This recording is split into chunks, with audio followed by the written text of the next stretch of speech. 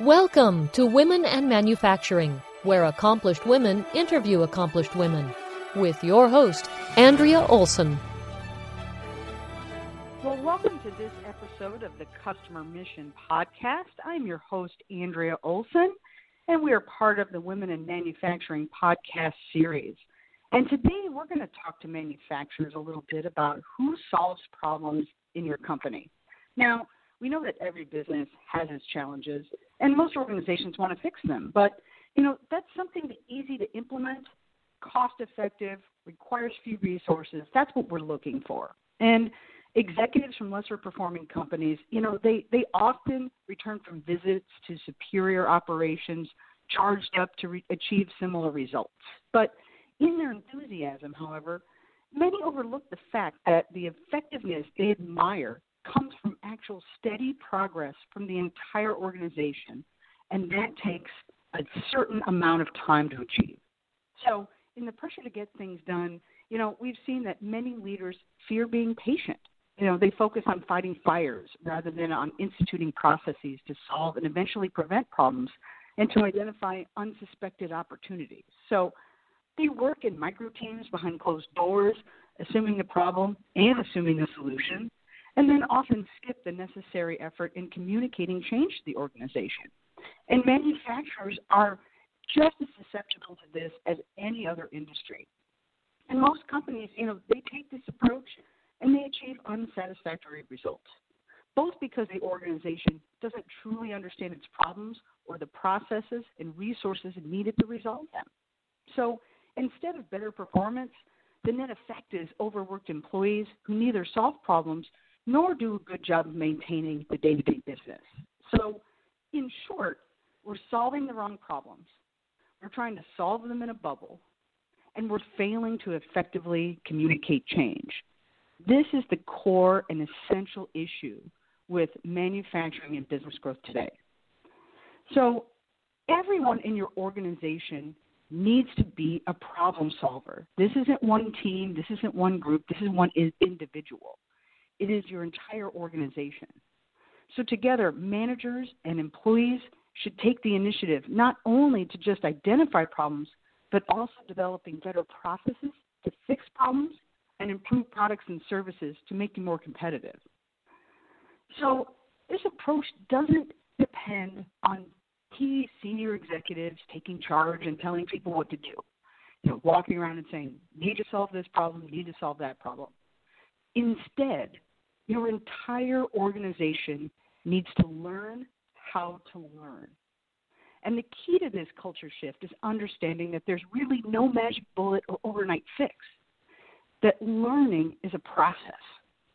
So manufacturing organizational leaders need to provide employees and managers a simple framework to help them solve problems as a team. The first step is restructuring your organization so that each and every employee is focused on the customer and their needs.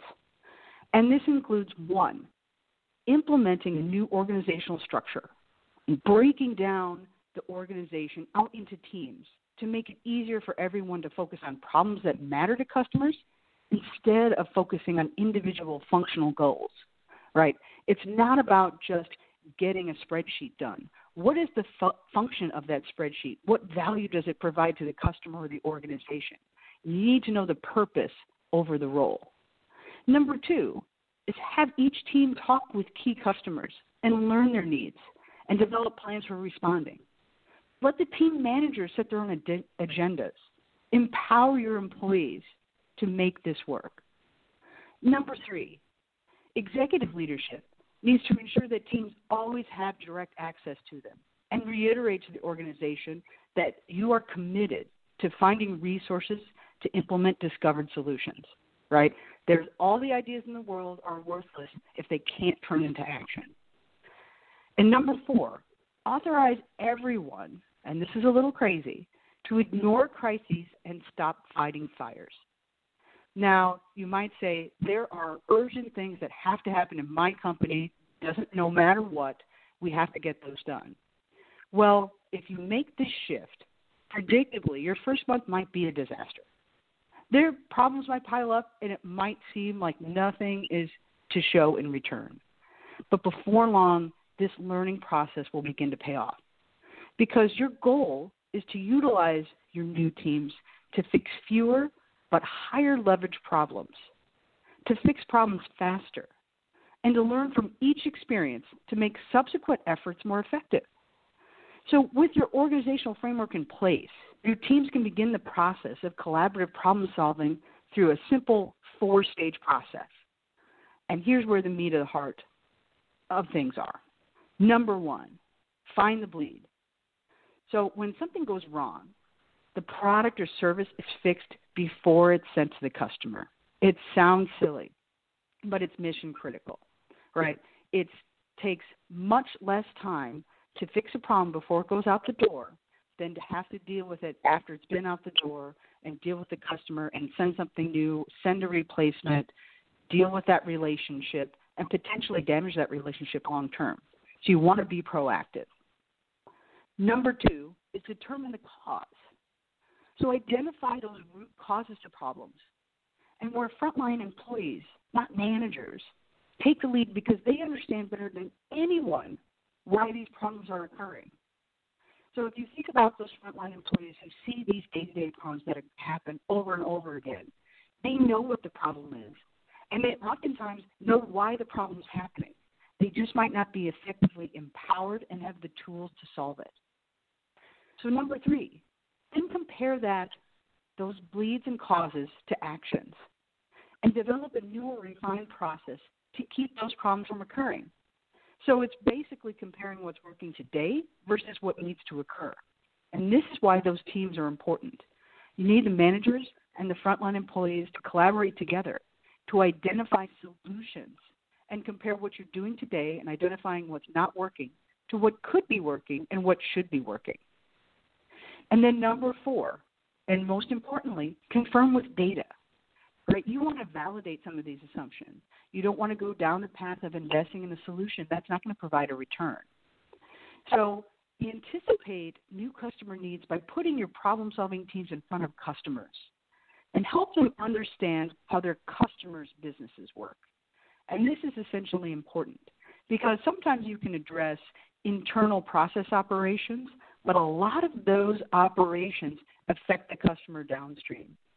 If you think about any time you've been on the phone, for example, with a cable company, and everybody's had this experience, and you're trying to make a change to your cable package or you're trying to cancel service, because of their internal processes, as a customer, you're forced to go through an automated system.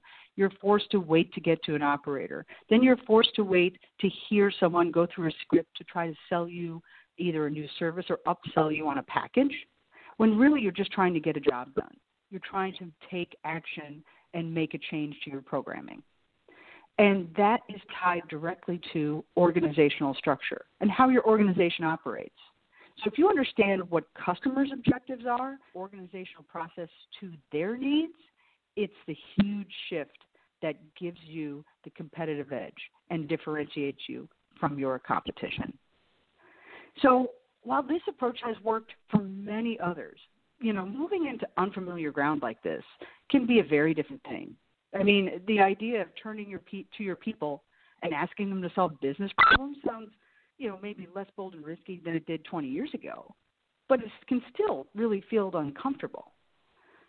But one mark of a world-class organization is that its managers seem to have easy jobs, that operations flow smoothly, that people put more time and energy into making improvements rather than reacting to problems. And I'm sure you're sick of reacting to problems by now. And such an organization will spend about 80% of its time on problem analysis and anticipating customer needs. And in contrast, lesser performing organizations are more likely to spend 90% of their efforts on fighting fires. So the big question is, where does your company fall? If you're looking to make change and you want to make a difference in how your organization operates and serve customers both internally and externally, it's about making a different mindset and bringing in your employees into the fold to solve your operational problems.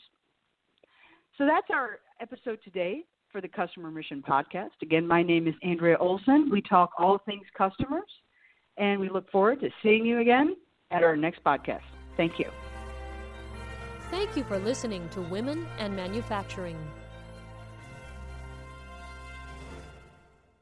This podcast is a part of the C-Suite Radio Network. For more top business podcasts, visit c-suiteradio.com.